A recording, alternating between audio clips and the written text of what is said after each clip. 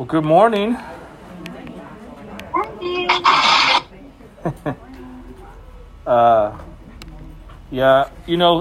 Song and praise, worshiping the Lord through song and praise is a beautiful thing. Now I think I understand a little bit more why many of the Psalms are actually songs that David had sung.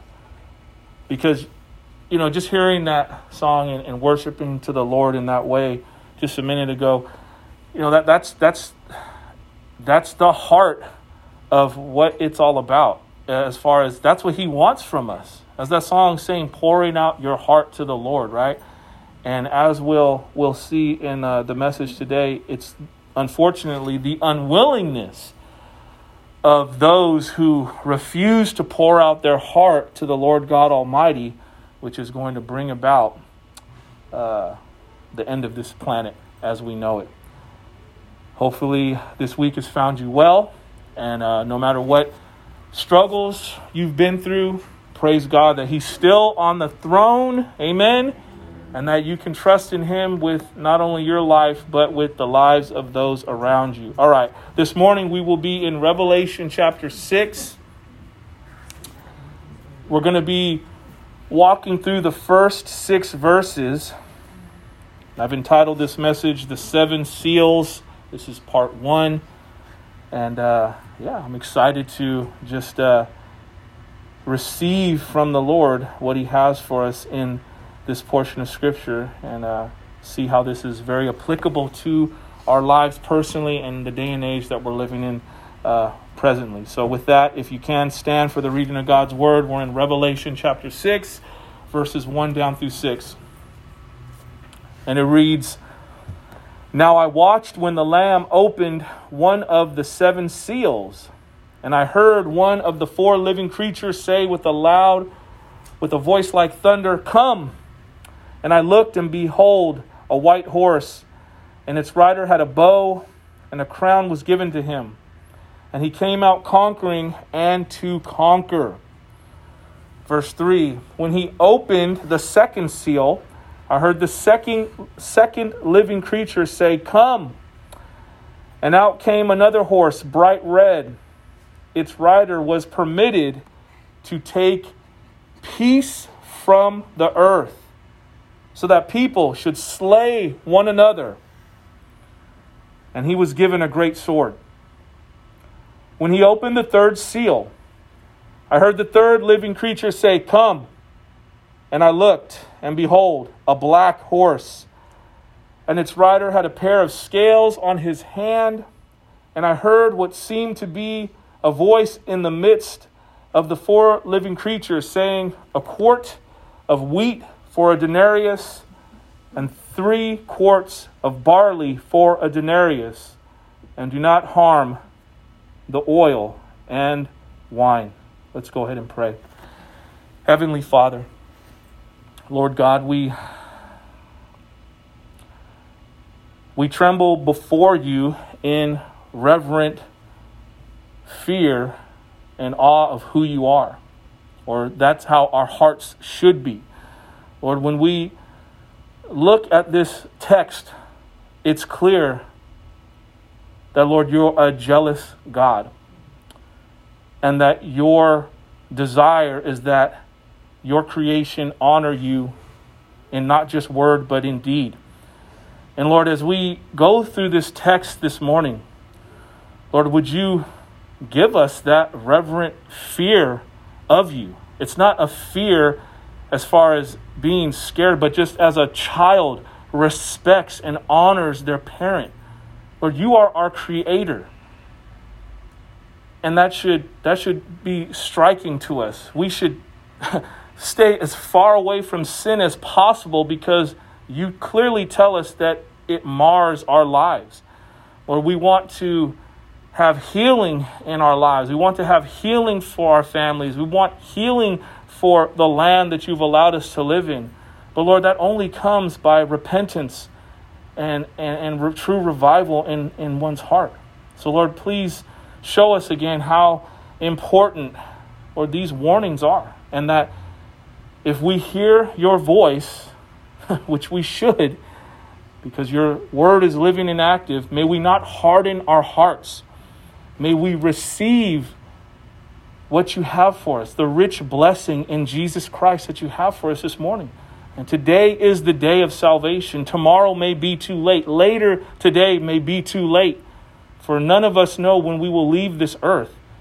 May we know that we're right with you. May we be willing to make plans but ready to die at any moment to go before you. Because that's where we're all headed. One day we are all going to go before you. And may we have clean hearts before you. So, Father, I thank you and I love you. I pray this all in Jesus Christ's precious name. Amen. This is a heavy portion of Scripture. Well, not like any Scripture is not heavy. There is much weight attached to the Bible for what it can do. It rightfully divides between the thoughts of man, the deeds of man, our intentions, and it exposes us for what we truly are. Now, it's not a negative thing, but we need to understand that apart from Christ, there is no hope. There is no hope. There is no hope for this world. People look at the situation of society and the world at large, and people tend to ask this question so many times, well, why are these things happening? Many times it is because the nature of sin, the fallen nature of sin. Now, there are some instances where the Lord has allowed, as the scriptures talk about, a man being blind, and the people ask, well, why is he blind? Did his parents sin? Because, we have to understand the ancient Jews, they believed every single thing wrong in the world was because of sin. And if the person was born a paraplegic or a cripple, it had to be because of sin. But Jesus made it perfectly clear that sometimes those things are allowed to happen because it will allow Jesus Christ to manifest his glory and his greatness in and through a difficult situation and circumstance like that.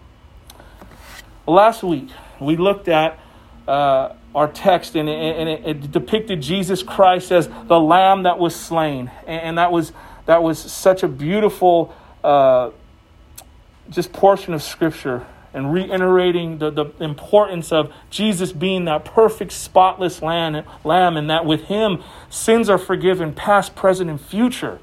And the beauty of that, and how we need to cling to him, because he's the only one that can cure our wretched situation. Nobody wants to go to hell. Nobody wants to be in darkness for eternity. Nobody wants to face God's wrath and be in torment forever. But if you die in your sins without being right with God through repentance and believing that Jesus Christ died on the cross for your sins and raised from the dead, you will go to hell. It is what it is. I take no pleasure in saying that, but we have to really grasp this concept, and it should move us to start getting active where we're at, because we all have family members that aren't saved. We all have coworkers that aren't saved. We all have people that live in our neighborhoods that aren't saved, in our communities. And how shameful for us as Christians, we call ourselves that, and we aren't willing to open up our mouths and speak with people. If we are ashamed of Jesus Christ before men, be sure when you go before, or I go before God the Father, Jesus Christ will be ashamed of us. And it's that heavy. It's that real. It should move us. You see why the Apostle Paul, even John the Baptist, all these great men of the Bible were moved in such a mighty way, because they recognized the depth and the importance of who Jesus Christ was and the depravity of mankind apart from him.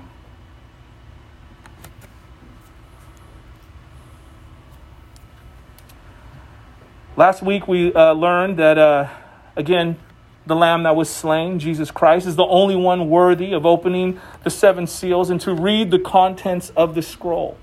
And that in heaven he will be worshipped with a new song, and all of creation will bow down in submission to him. Whether on the earth, in the sea, under the earth, all of creation will worship him.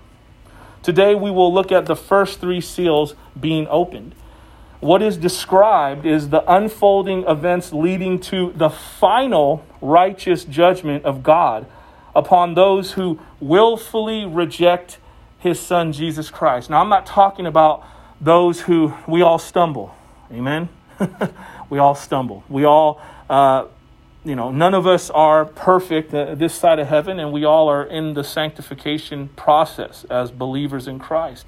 But what this is speaking to is those who have, in a sense, raised a clutched fist to the heavens and said, I will defy you, God. I will not bow my knee. I will not humble myself before you. I want to live my own way. I either don't believe there is a God, or I create my own God in my own image, or I create myself as my God. This is for those who live a lifestyle of willful rejection of Jesus Christ. As we go through this study, I truly want you to recognize how serious of an offense it is to God the Father when we willfully reject his son, Jesus Christ, and the salvation he offers. You see, there will be no excuse when we go before our Heavenly Father.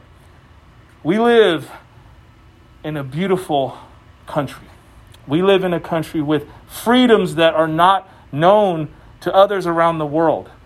I don't even know what the statistic is now, but pretty much every home has a Bible. Every home has a Bible. People are familiar with the Bible, the Word of God. They're familiar with Jesus Christ on the cross. But yet, only so few truly accept him as the payment for their sin, or even think that they even have a sin condition. Many people, if you ask them, they will say that they're a good person. Well, I haven't killed anybody. I haven't raped anybody. I don't steal. All we have to do is go to the 10 Commandments. If you've ever said OMG, you blaspheme the name of God. If you've ever told a lie, you're a liar. If you've ever had sex before marriage, you're a fornicator. If you've ever looked at a woman or a man lustfully in your heart, then you've already committed adultery in that. So it's very serious, these things that we see. But see, the hope is that we have a Savior that has died in our place so that all those things can be wiped away, so we can be filled with joy, so it doesn't have to be all doom and gloom. But I come in this sober state this morning because it is very sad to know that people are passing every day and they don't know the Lord Jesus Christ. There's a statistic, a current statistic, that states that only 18% of Christians read their Bibles every day. How can that be? If the Word of God is our sword and it's living and active, sharper than any sharp sword, and this is our offensive tool that we utilize, how is it that only 18% of so-called supposed Christians only read their Bible once a day? And at that, maybe it's only a verse from a Bible app. We need to get depth in our walk with the Lord. We need to prioritize our relationship with Jesus Christ. If we give him the crumbs of our time, what does that say about how we value him? It says we don't value him very much, because the reality is we make time for what's important. And if we're not spending quality time with Jesus Christ, then that means we don't really value our relationship with him. Amen. Hey, the Lord, he going to speak through the young ones. She ain't going to lie. That's cool. I like that. Amen. The first main point is this. And like I said, I want you to understand that I don't stand up here taking any pleasure in what I believe the Lord has shown me in the text, but I cannot lie, and I cannot water down the reality. You know, I believe that us being alive now, being able to read this side of all these things occurring, is a big warning and a big rebuke. And it's to the church. It's to the church. It's to those who claim to be followers of Christ, but it's for our own good. It's so we can be ready and be prepared as these things begin to unfold. But the first main point is this. Before Jesus Christ comes back, things are going to get a lot worse. They are going to get a lot worse, folks. This is not a vacation. This is not just some, I'm going on a cruise and everything's carefree. It's real. People's souls are going to hell for eternity. Your soul, if you're not right with Jesus Christ and you don't have a real relationship with him, your soul will go to hell for eternity. It's that serious. You see, over the past 2.5 years, we've all been affected by this whole coronavirus. I mean, it's spun this society inside out, upside down. Our daily lives being altered. We're like a yo-yo, up and down with all these mandates being instated and then being lifted and then being instated again. Currently, where are we? Santa Clara County. Man, of all places in California. They don't want to let go. I could go visit my in-laws in Fresno. I don't got to wear a mask indoors anywhere. But here, they won't relinquish control. You see, many, if not all people, are longing for life to return to what it once was pre-pandemic, pre-coronavirus. No more masks, no more restrictions, no more vaccines. And the reality is, we know that the world is not going to end like this. So at some point, we will move forward from all of these mask mandates and all these restrictions. But the reality is, we are never going back to life as it was before the pandemic. We're just not. And the reason I say this is because all you have to do is look into the scripture and allow the Holy Spirit to reveal to you the text as it is. Not just this text, but just the Bible in itself. And if you look at the Bible, a common theme alongside of Jesus Christ being the Savior of the world is that we are on a timeline, God's timeline. And every passing day, we are inching closer and closer to his final judgment and his return and the end of this world as we know it. And as I was studying this week, the Lord gave me a simple example. But I believe the simple things are very potent and they serve a good point. The Lord brought to my attention a balloon. We're all familiar with balloons, right? I have a client that he's like, I don't ever get the Mylar balloons anymore. He's talking about the balloons at Disneyland that are so expensive. But a balloon, right? You don't have to be a rocket scientist to understand this, but you can only put so much air in a balloon before it what? Before it pops, right? Before it pops. There is a limit. You push too much air into that balloon past the limits of what it can hold, and it is going to burst. It is going to explode. It's not a matter of if, but when, right? It's not a matter of if, but when too much air goes in that balloon, it's going to explode. And that's what's going on right now with sin in this world. The depravity of mankind and our carnal nature out of control. Depravity and recklessness has its limits with God. It truly does. As you can see, again, it doesn't take someone to be the sharpest knife in the drawer to just look out at the landscape of the world and see that things are getting worse and worse, and they're not necessarily getting better. It's just true. Again, I don't take any pleasure in sharing this, but it is the truth, whether you want to see it for that or not. And once sin has reached its limit with God the Father, that will be it. At that time, final judgment and justice will be rendered and served to every human being who ever existed. This is going to happen. And those who are walking on the earth at that time will see firsthand the wrath and the vengeance of a righteous God. Genesis chapter 6 verse 3 says, "Then the Lord said, My spirit shall not abide in man forever, for he is flesh. His days shall be 120 years." Here we see this example in Genesis that God loved his creation. He loves his creation. He loves mankind dearly. But he is sickened. And in this context, he was sickened with their behavior and could only take so much of it.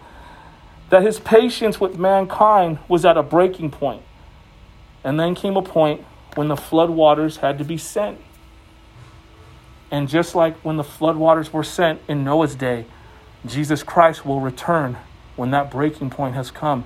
And those who are going to be saved are saved. And everyone else who's still here that's unsaved, they're not going to have that opportunity. Matthew chapter 24, verses 37 down through 39 says, "For as were the days of Noah, so will be the coming of the Son of Man. For as in those days before the flood, they were eating and drinking, marrying and given in marriage, until the day when Noah entered the ark. And they were unaware until the flood came and swept them all away. So will be the coming of the Son of Man." You know what strikes me so much in that text is that it says in verse 39 that they were unaware until the flood came and swept them all away. They were unaware until it happened. And today, we are living the same way. People are unaware. It's amazing how many people really don't know the truth of the gospel. And I thought that, I didn't think it was like that. I find people on my job, they don't have any clue about the gospel, because that's what Satan does. He mixes a little bit of truth with a whole lot of error, and then people run around thinking that they know the truth and they don't know anything about what the Bible says. But we, as believers, true believers in Christ, we have the opportunity to come alongside people and encourage them and share with them the love and the truth of Jesus, and be used by the Holy Spirit to point them in the direction where they can find true salvation. I mean, that's really the only reason why we're still here living, or else we would have already been gone too. But when you hear that text, you got to think to yourself, if that's not a warning of coming judgment, then I don't know what is. I mean, the Lord doesn't pull any punches. This is not some cryptic scripture, right? Where it's mystical and we got to really try to figure out what's going on. He just says clearly, as in the days of Noah, it will be when the Son of Man returns. You see, in today's life, God's patience still has its limits. I quote this verse a lot, but it's clear here in 2 Peter chapter 3, verse 9. "The Lord is not slow to fulfill his promise, as some count slowness, but is patient towards you, not wishing that any should perish, but that all should reach repentance." I mean, again, it's crystal clear. When we read this verse, we clearly see God's desire is for all people to repent. He's a good God. He's a righteous God. He sees that sin has marred his creation and that there's been a break in the relationship. And he's made, as the Bible says, propitiation for our sins to be forgiven through Jesus Christ. And that's why he says, come to him to seek forgiveness.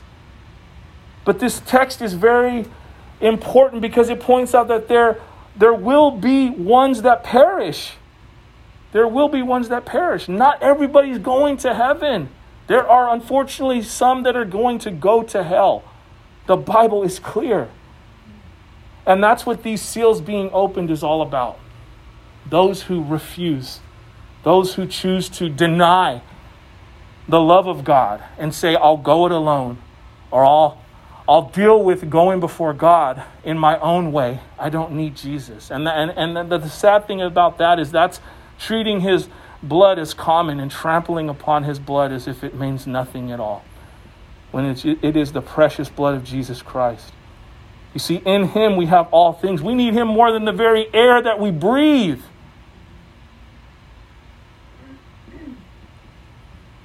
And that's why when the four gentlemen, the friends that carried their friend on the mat, they dropped him down through the roof. Jesus saw the friend's faith, and he said, because of your friend's faith, you are forgiven of your sins. I heard a great message this morning, and the pastor was talking about, if we would have been in that crowd, we would have been shocked. What? This man has been crippled forever. Wouldn't he just heal his body first and then give him a message and then give him a sermon? But you see, Jesus is so wise. What he reveals in that is that my eternal destiny and where we will spend it is so much more important than your body being crippled. Where you spend eternity is far greater. Think about that the next time you're going through a difficult day and you're having a very hard time. Is Jesus still on your side? Does he love you? Is he providing for you? If you could say amen to that, then you need to just trust in him and know that your eternal destiny is secure and that you're just going through difficult times in this life.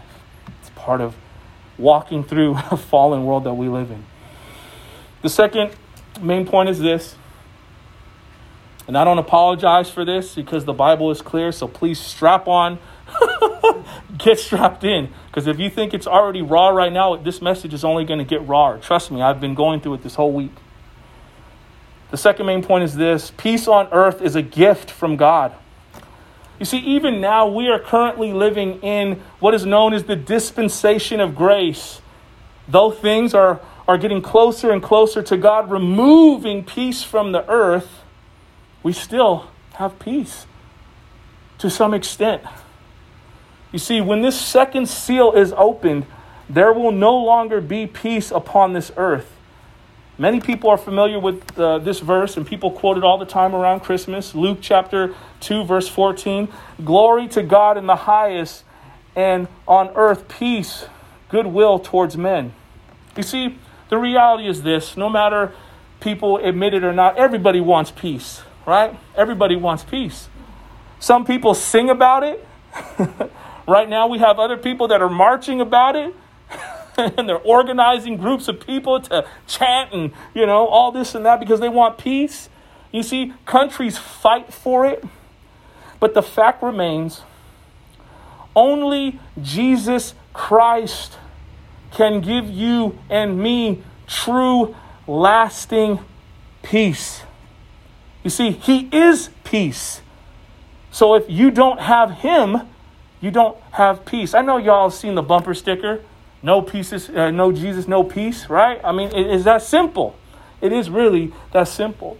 You see, but here in our text, because of the overflow of sin, peace will eventually be taken once and for all from this earth.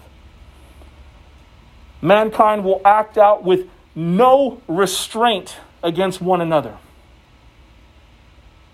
No restraint. We feel like it's already like that. I mean, I look at the news, I'm just like, I'm sickened. The Holy Spirit inside of me is grieved. I mean, the grotesque things that they just come up on the screen, and this person arrested for this and this person doing that, and the debauchery and the depravity of men, mankind, men and women. I'm not just singling out men, but just humans. It's nauseating to see the wickedness at such an unparalleled level right now. We feel like it's already like this. But what the text talks about, when this happens, it's going to be a whole nother level of wickedness. A whole nother level. I mean, I'm talking about when God removes his providential hand from the earth and says, just have at it. What? I mean, it's just straight up bloodshed. People not caring, people killing each other, doing whatever they want. I mean, I praise God that we still have government. I praise God that we still have laws. I praise God that we still have police, men and women. And people want to get rid of this. I mean, they've already taken out prayer from the schools. They've already taken out God from the Pledge of Allegiance. They've already taken out the Pledge of Allegiance. They've already taken out the 10 Commandments from the courthouses. You see? And this is what secular men and women of influence want, because they cannot stand to be convicted of the sin in their own hearts. And this is all what we're seeing now is going to eventually lead to this act of God taking his providential hand away from the earth.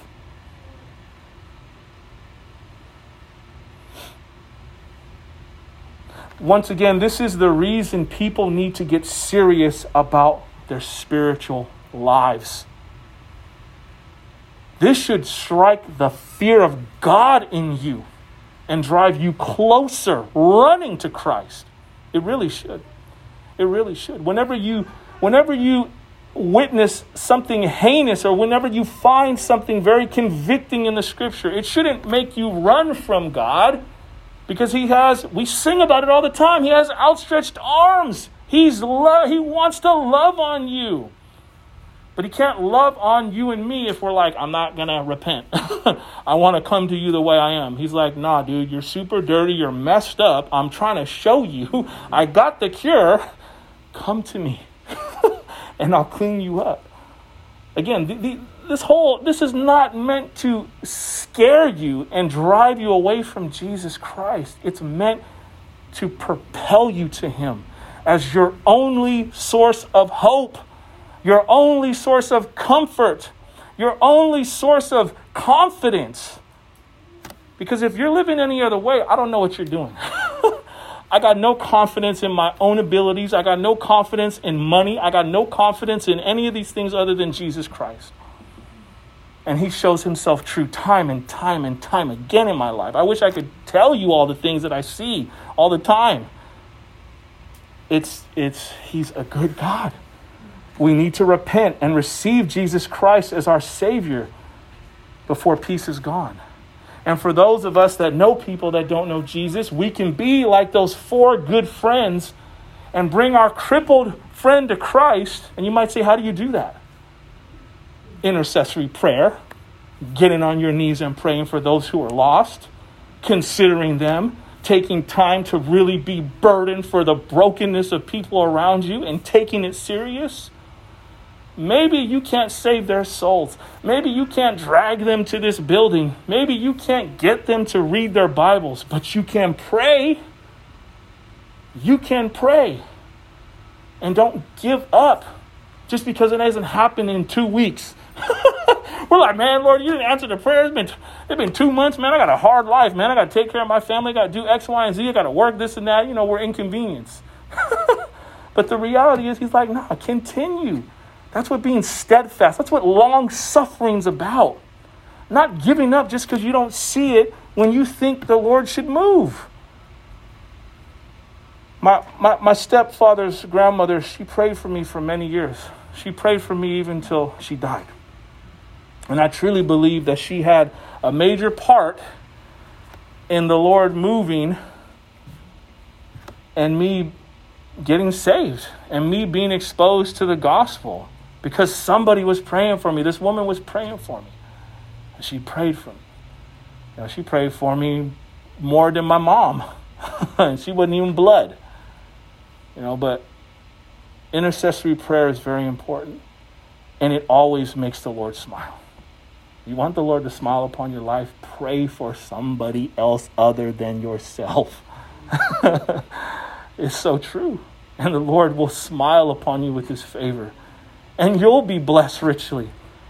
Not necessarily in monetary means, but you're going to have the joy of the Lord and the peace of the Lord with you. And can't nobody steal that or rip that from you. You're going to be enveloped with this joy of the Lord. And it's infectious. And it's a beautiful thing. All right, the third main point is this. All these horrible events are Almighty God administering justice to a fallen world. The reality is God takes no pleasure in the destruction of a soul. But because he is holy, he cannot let people get away with sin. If sin is not confronted and destroyed within a person's life by the work of Jesus Christ upon the cross, then they will be confronted by the wrath of God. And this is exactly what we see going on with these seals being opened. Since at this time, people who refuse to humble themselves and submit to the Lord, he has ultimately given them what their actions deserve. You see, living in rebellion, in opposition to Jesus Christ, will reap a harvest of death and destruction, spiritual and physical. We cannot go our own way and think we are living life. We are actually dying and bringing forth death at a faster pace when we live in rebellion and in sin. Just think of Pharaoh. He lived a continual lifestyle of hardening his heart, and it was confirmed by God handing him over to his depraved state for good. Because the scripture talked about Pharaoh hardened his heart, and God hardened Pharaoh's heart. And I remember a long time ago, I got into a conversation with someone, and they were very upset with me because I told them that I believed that Pharaoh hardened his own heart. They said, well, no, God hardened his heart. God did it. And the other day, the Lord revealed to me that this is something where you see the hand of God in both things. Yes, Pharaoh hardened his own heart because of his own free will.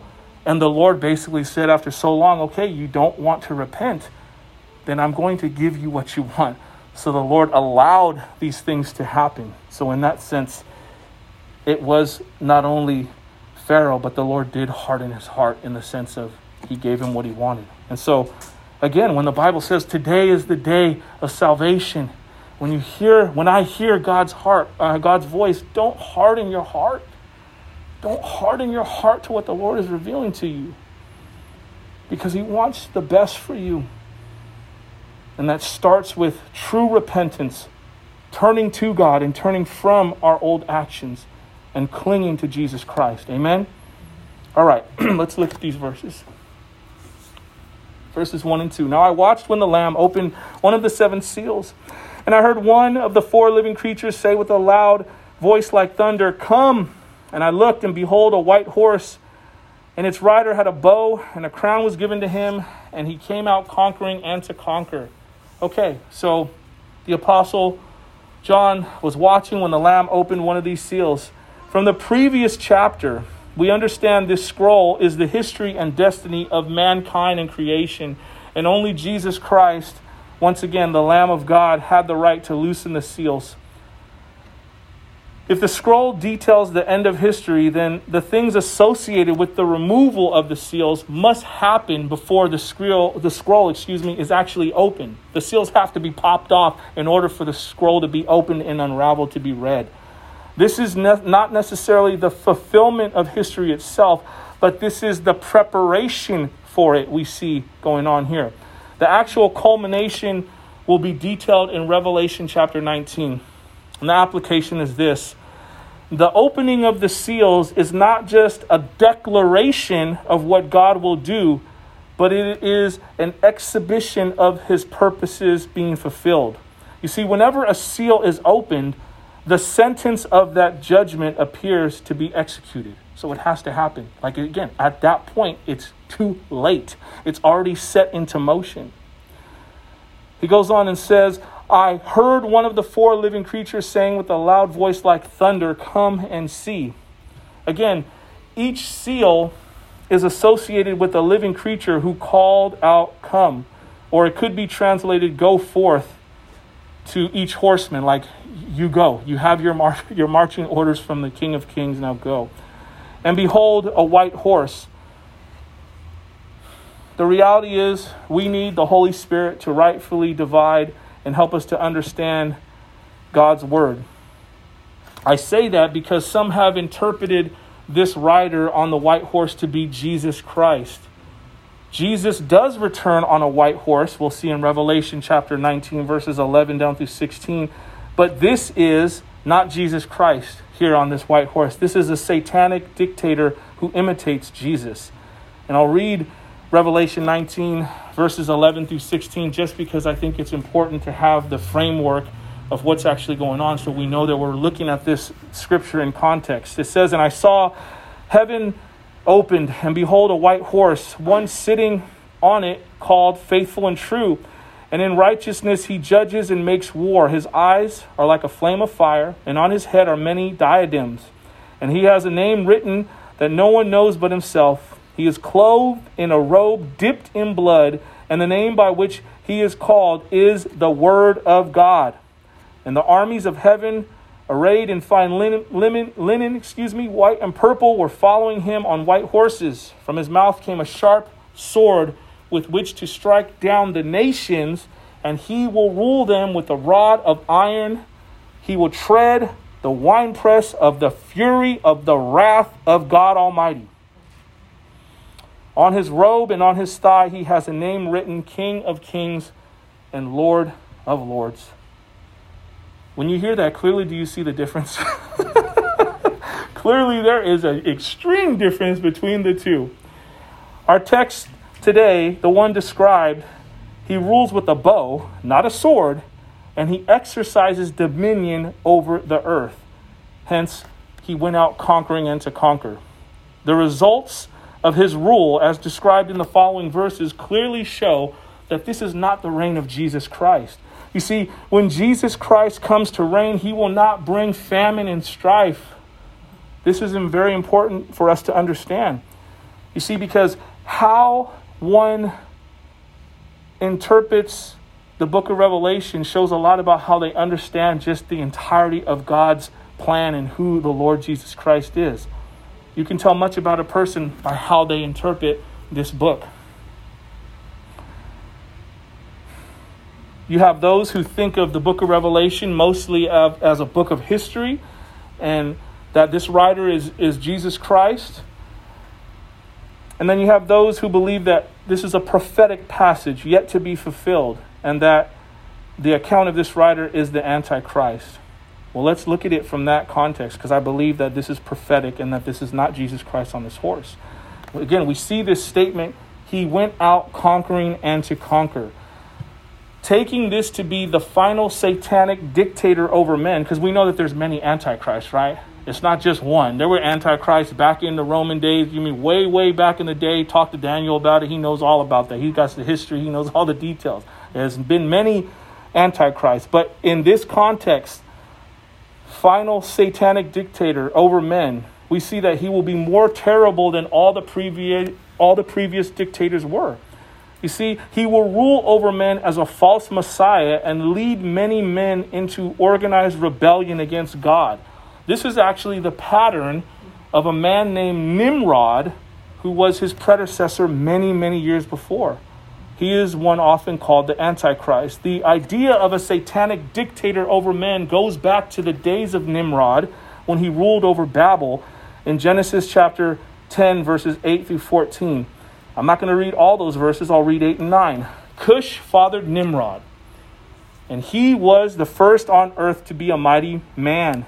He was a mighty hunter before the Lord. Therefore it is said, like Nimrod, a mighty hunter before the Lord. You see, when the text says that he was a mighty hunter before God, he was actually hunting men. He was a murderer. He would run out and kill men. That's how he rose to power. And this was a great offense to the face of God. It's interesting because a lot of young people, they don't even hear, at least when I was coming up, you didn't want to be called Nimrod.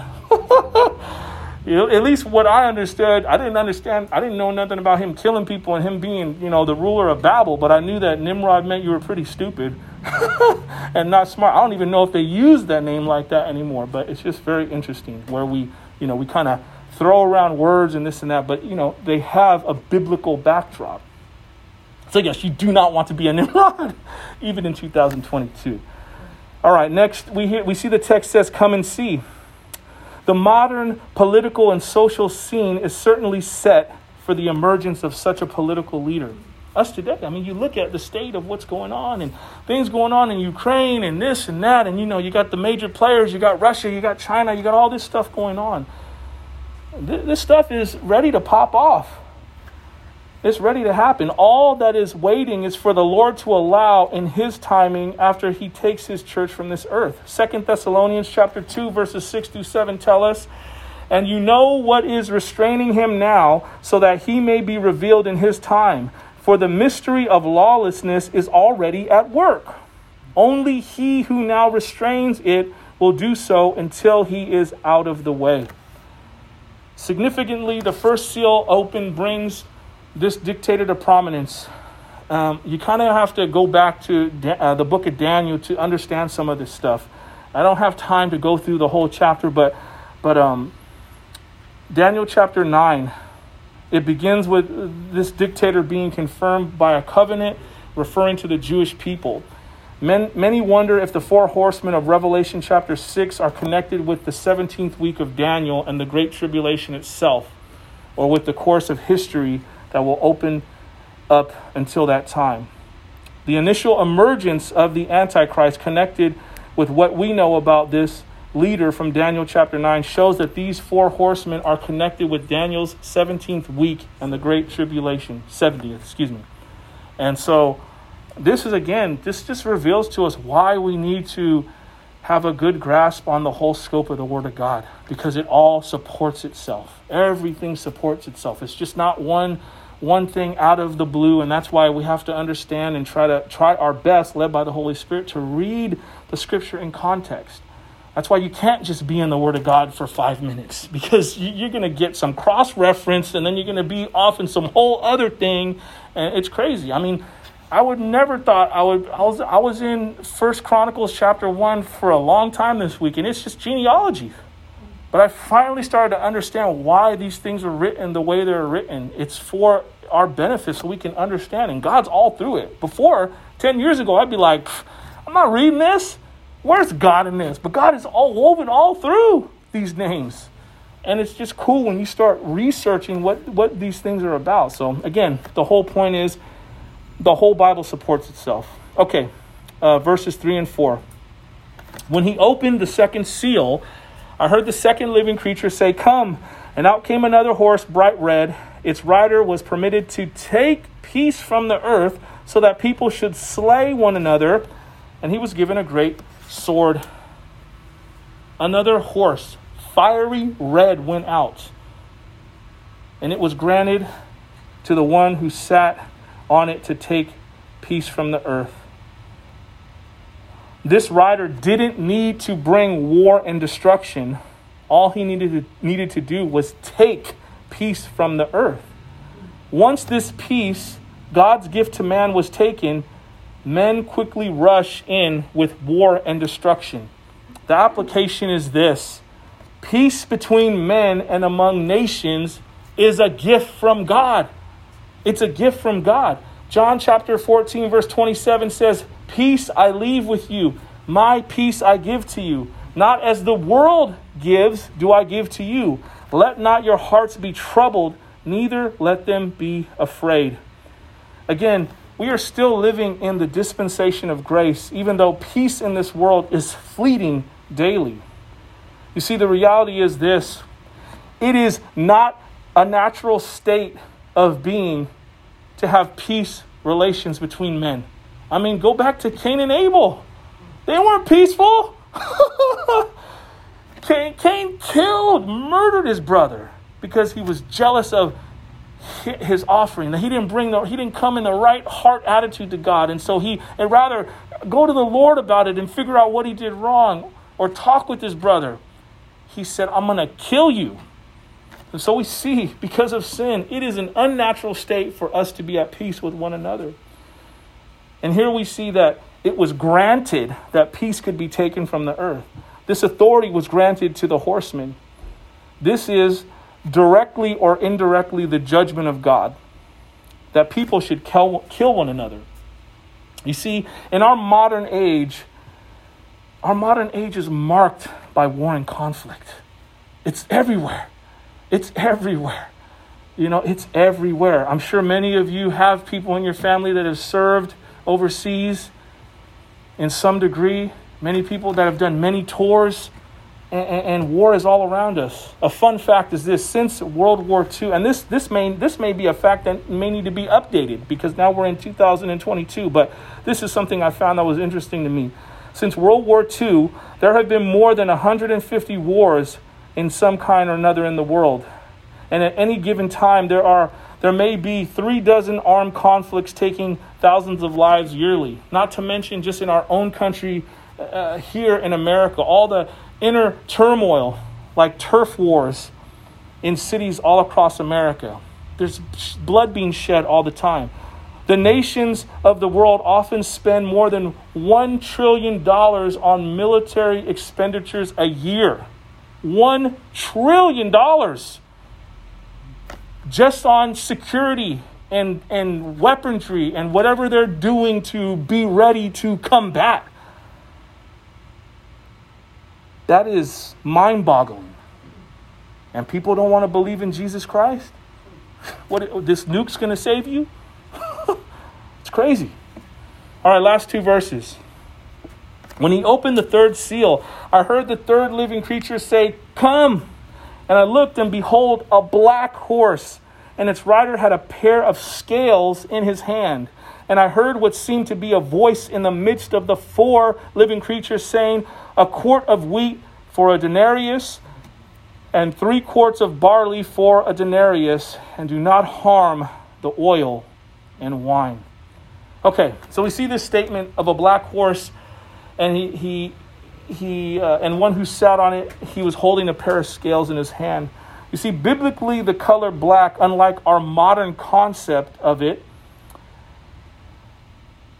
we think of evil as opposed to white, signifying mourning and ill health as a result of scarcity.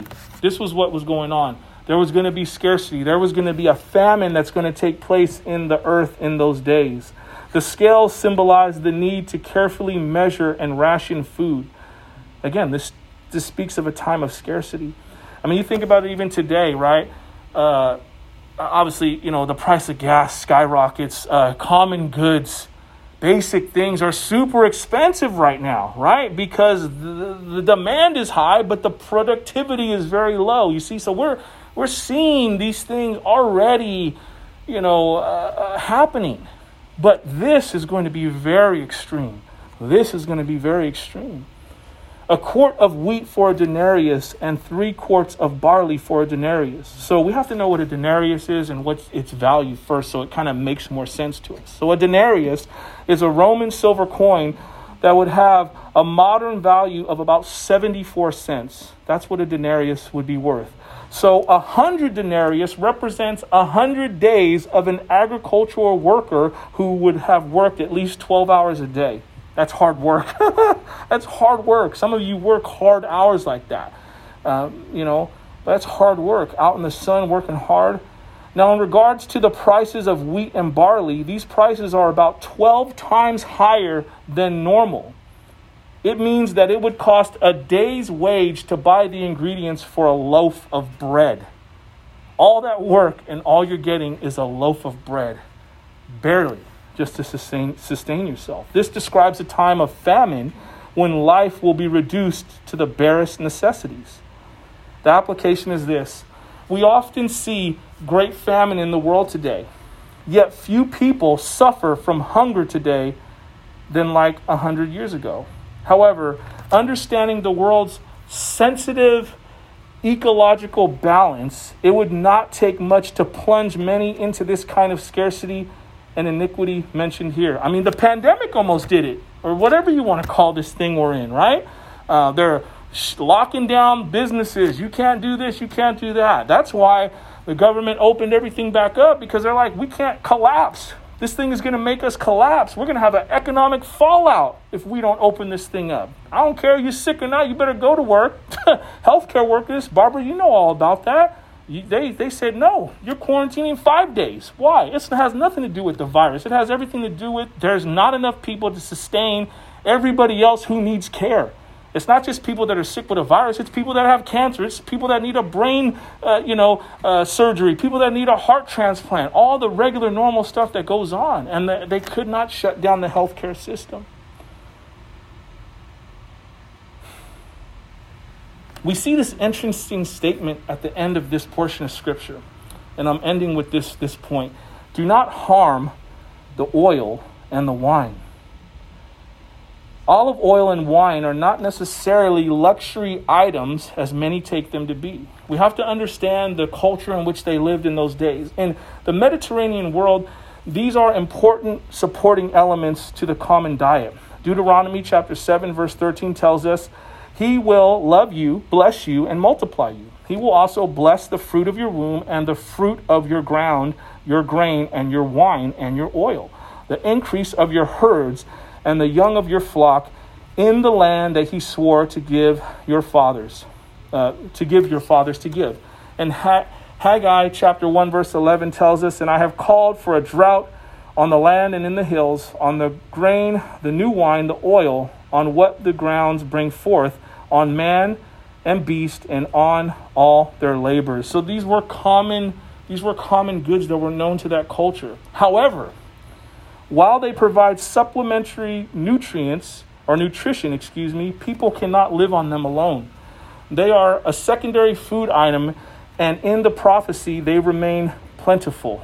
This leads to two possible conclusions. The first one is this: God is limiting the severity of the famine as the end has not yet come. You can read about that in Matthew chapter 24, verse 6. And these are the beginning of sorrows. Or more likely, he is indicating a measure of disparity and irregularity in these famines. Some foods will be scarce, while others will be abundant. You see, some people will be sorely affected by this, while others will hardly suffer at all. Some areas will be hit hard, while others will feel little impact.